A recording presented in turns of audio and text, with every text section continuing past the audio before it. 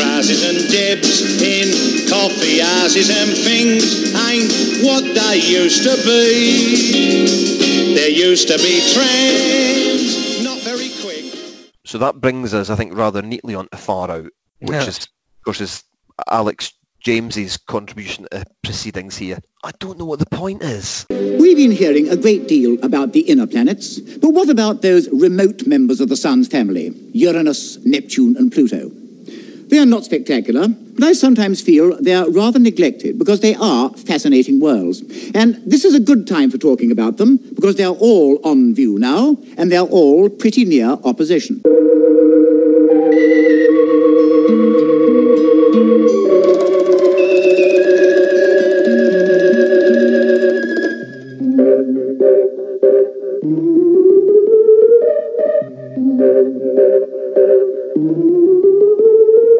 I spy in the night sky, don't I?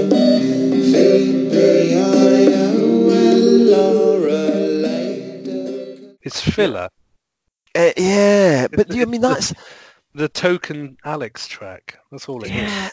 But it's such a shame. Like I say, I'm not a huge fan of some of the B-sides from this era either. Some of the things like Got Ya and Super Shopper and Rednecks and all that kind of stuff. Those are just B-sides, right? But that's all this is. Yeah, you're right. It's just a bit of filler.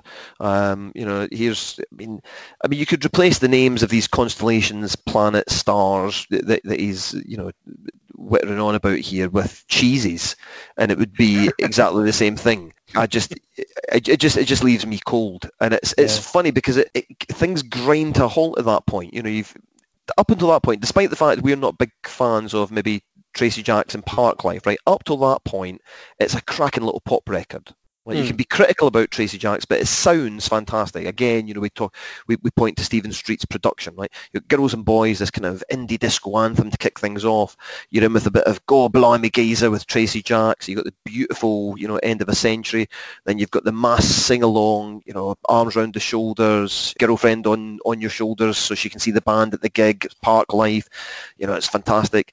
Then you've got the punk adrenaline thrills of Bank Holiday, and then a bit of Bad Head. That's okay, fine. And then it just grinds to a halt with, the musical interlude of The Debt Collector, and then this. And it's difficult to. If you were to pull both of those things out and just go straight to, if you'd gone straight from Bad Head into To the End, what a punch! What an emotional kick that would have been. Yeah, that's a good point, actually. I think with Far Out, it's a typical example of handing one of the non-vocal band members a chance to sing, I think the most charitable thing I could say about it, it's better than most songs Ringo Starr ever sang on. Well, my thoughts on all of those things are well documented. There's no need to go into it here. Right, so anyway, I've already mentioned this, the To the End thing. But what a beautiful pop record. Just close to perfection.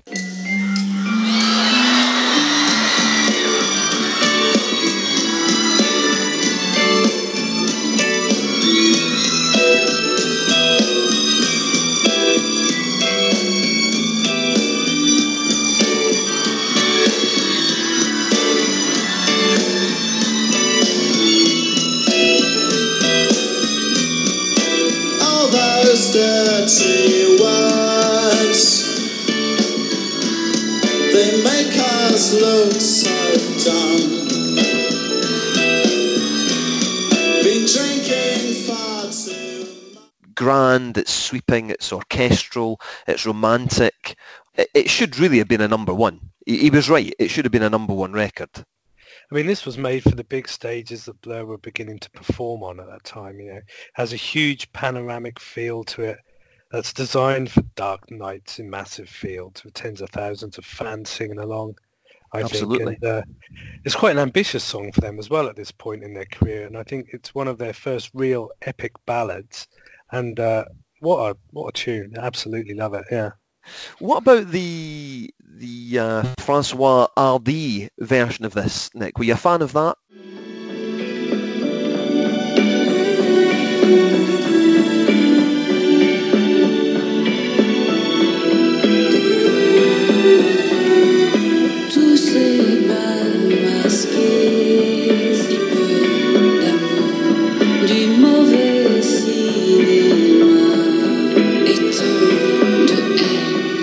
Drinking far too much.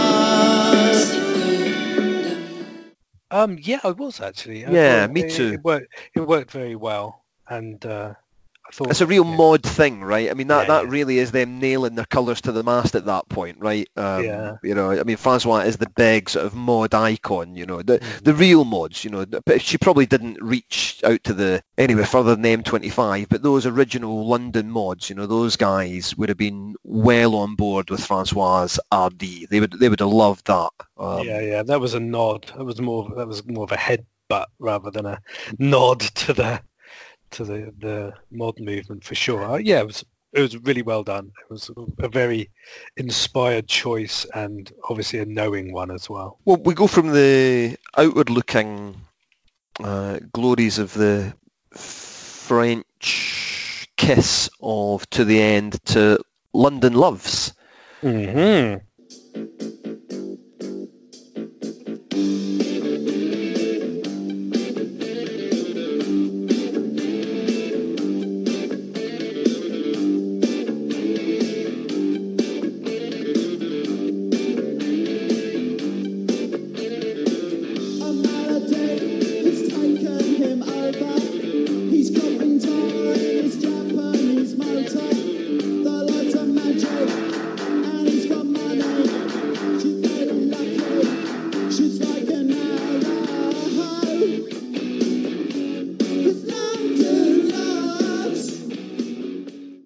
So, okay, I'll go first on this one, Nick. I actually quite like London Loves. I think it's flawed, and actually I think it would probably fit better on The Great Escape in very many ways. And there are things that I could definitely take off The Great Escape, and I could slot this in there. I think the thing that I like here is there are a couple of lines that I really like. I love that idea of, you know, the mystery of a speeding car and the misery of a speeding heart. I think that's really lovely. I like the fact that they use the word malady. I love the word malady. It's one of my favourite words.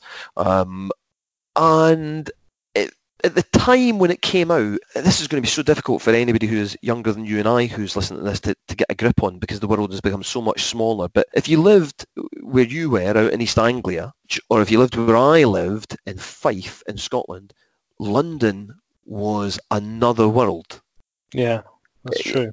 You know, it took me, the first time I went to London to go to either a gig, I think I went to see Morrissey in 1991. That took me something like 12 hours or so on a coach. You know, it was a long, long way away. It seemed so romantic. It seemed like a place, I mean, it's such a cliche, but genuinely a place where you went to make things happen. You know, if you made it to London, things were going to happen. And I think that was why I'll always have a bit of a soft spot for London Loves. I can see myself sitting in my student digs, listening along to London Loves and thinking, yeah, be good to go to London, be good to be in London. You know, that's where everything's at. You know, if I was in London, I could go to the Good Mixer, right? And if I went to the Good Mixer, then maybe I could be in menswear. And if I was in menswear, maybe I could go out with, you know, little Sheila, who replaced Donna in Elastica. That'd be good, wouldn't it? First of all, Mr. Shadrach, I'd like to thank you for what has been a very happy stay with the firm. But I really do feel that I must seize this new opportunity with both hands. I'm sure you'll appreciate my position. Of course, need I say, the offer of a partnership with yourself and Mr. Duxbury is an extremely attractive incentive for me, but unfortunately, my ambitions lie in other fields. Of course, London's a big place. It's a very big place, Mr. Shadrach. A man can lose himself in London. Lose himself. Lose himself. Lose himself. Lose himself in London. It's an evocative song for me in lots of ways. What are your thoughts? Yeah, I love it, actually. I love this song. I think it's weird and great, and it has all the quirky, twisted ingredients that make up Blur's most idiosyncratic material, and that's what I really like about it. It's that side of Blur that It's that unsettling side. It's creepy blur that kind of sits weirdly with this album. Like you say, it could probably go on The Great Escape because of that slightly milk on the turn kind of feel that album has. It's something. Things were starting to change for the worst in terms of the Britpop dream souring, and I think that kind of this would kind of fit on there quite well.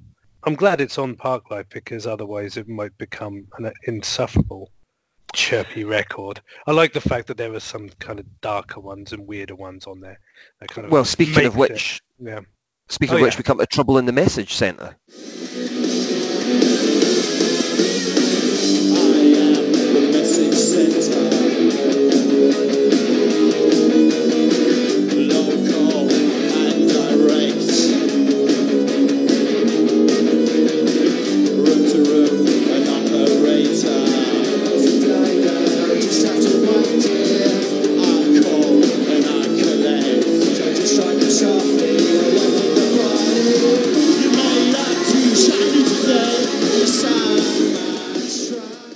That's another one with that off-kilter vibe for sure, right?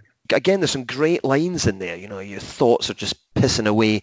A new typeface, a new day. You can't remember 10 minutes ago. It's too much trouble. And then that la la la at the end. But again, it's you're right. It's kind of off-kilter. It's off-center. It's slightly eccentric. It's slightly wonky. Yeah. It's funny. I was just thinking as you were talking. I was like, we started this off and we were really in the mood to give this album a kicking. Once you get past some of the things that we've, I think, not unfairly criticised, and for me now we're on a run now of tracks where I don't feel quite as ill-disposed towards it as I did maybe in those opening sort of 4, 5 or 6 tracks. Bank Holiday, Bad Head, To the End, London Loves, Trouble in the Message Centre. We're ignoring Debt Collector and Far Out. We're just going to pretend that didn't happen. That's a great run of records, actually, all of a sudden. Yeah. I think so too. I like Trouble in the Message Centre for that reason, that it's kind of dark and nervy. But has a real kind of alternative 80s vibe to it, I think. Yeah. And it's a strange beast in the middle of all this chirpiness. And I wouldn't go so far as to say I'm a huge fan of the song, but I'm glad that it's there, and I like the style of it, and the contrast it brings definitely makes it a worthy inclusion on there. So, right, then we get to Clover Over Dover, which is another odd little song, but I think in a different way. What do I think about Clover Over Dover? I'm on the white cliffs of Dover, thinking that over. But if I jump, it's all over. A cautionary tale for you.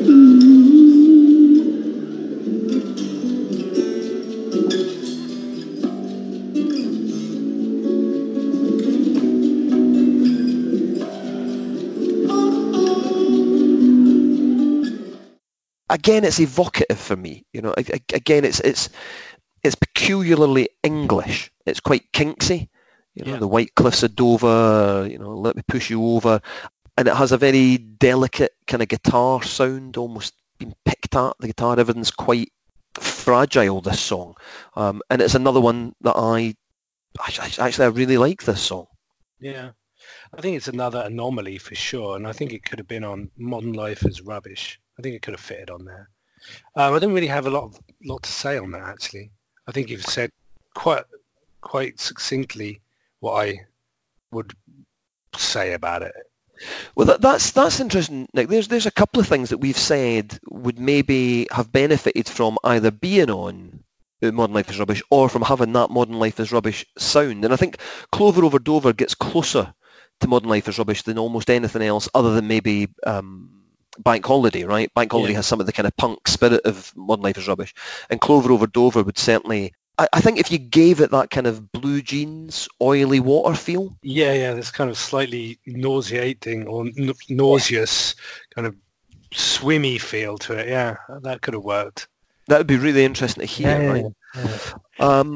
All right, then we leave England, London and the White Cliffs of Dover, and we head to Magic America.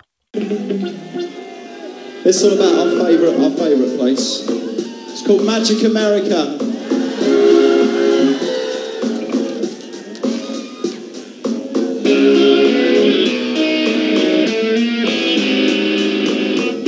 Val Barrett has a simple dream. He calls it his plan B, where there are buildings in the sky and the air is sugar-free. What are your thoughts on this? Again, to keep the theme going, I think this would have been another one for Modern Life is Rubbish. Although I think maybe only as a bonus track, so I don't think it had been good enough for me to include on the main track list. But the feel of it, I think, is kind of quite of that era and that stage of their development, and has a good sing-along quality to it, though. But it's still a bit of a filler, really. I think a decent B-side at best. What do you think? Yeah, I don't think I could say anything more than that. It's all right, isn't it? It's a shame because it brings to an end that little run. Look, for people who are listening and getting angry about this, I get it. I'm a slightly pudgy, balding, slightly juggy, middle-aged Scottish man who's never done anything of any note with his life. Who am I to be suggesting that one of the great British pop records could be improved upon? I get it, I understand that, but you know what? You do your podcast and I'll do mine. So, for me, fact. So for me, there's a little bit of. We've touched on it 2 or 3 times now. I could have lived without Magic America.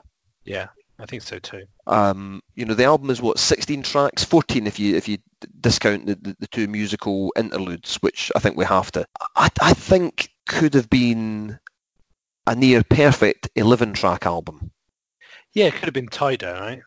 I think so. There's definitely a bit of meat to have been trimmed off it for sure.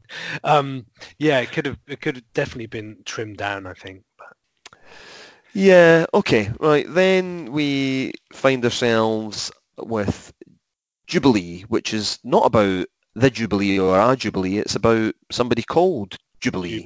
Somebody called Jubilee. And I really like Jubilee, actually. It's got lots of things that really appeal to me. There's a line, I think 2 or 3 lines in about somebody, this guy Jubilee's gone divvy, too much telly. I love that. And to kickstart tonight's showcase of talent with a number called Jubilee, it's the incredibly sexy Blah!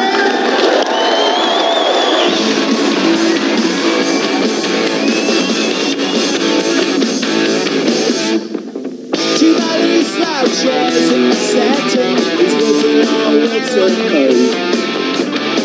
He gone divvy, too much telly, he watching 24 hours of rubbish. Yeah. Love that. I think that's a great line. They use that computer game sound as well. What is that? Astro Wars or whatever it is. I think I actually had that early console with that music. I think just imagining this guy laying on the sofa playing something like that, can't be asked to get up and get a job, and the imagery is very good. And I think for something which is so silly and shallow and shouty, which is over in a blink of an eye, yeah. It's kind of like Bank Holiday for me. It's got a little bit more substance to it than Bank Holiday. Yeah. It's got more to say in its short amount of time, but it's still silly and shouty, which I like. So that's good. Right, let's skip track 15 for a second, Nick, because otherwise we're gonna finish on a low. Let's go to lot 105. Yeah. I mean, I guess there's not a lot to say here, right? It's another one of these musical interludes. Yeah, fine, whatever. It's there, it exists. Let's now go to what should have finished the album. That's what I was going to say about lot 105. Actually, going to say like the album should have just run out on This Is a Low. Yep. So, well, this is a low. I mentioned earlier that much as I love 1 or 2 of the other tracks, this is it for me. This is a low.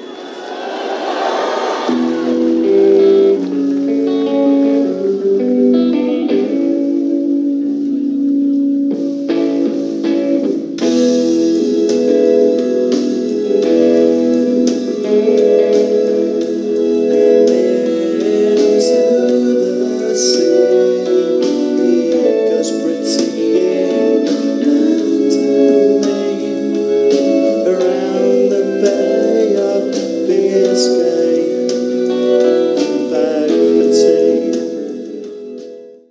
this is one of the high points in the Blur back catalogue. That's not a new or original thought. I think you ask any Blur fan, this is going to be sitting in their top 10 easily, and it's just close to being no, to hell with it. It's my favourite. It's my favourite Blur song. It captures so many things for me that I loved about Blur, particularly in these very early, years. The Englishness, the romance, the cultural references. It's all wrapped up in there, and yet they take it to another level. And it's so grand and incredibly intimate at the same time. It's an incredible piece of songwriting. I love it. Yeah, me too. It's epic and brilliant, and it's ironic that this is probably the high point of the album. It's as we've discussed before, and it's written when they were feeling lost and homesick on, I think it's the Modern Life is Rubbish US tour, and I think the Shipping Forecast was the thing which was taking them back and making them feel homesick and missing the UK at that time. And I don't think any other song on the album really captures what Damon was talking about at the time and before, this cultural disengagement for what it meant to be British, and this longing for identity and the need to recapture your own essence in this sea of alien ideas and feelings. I just think, This Is a Low captures it. It's magnificent, and I don't think there's much more to say on that.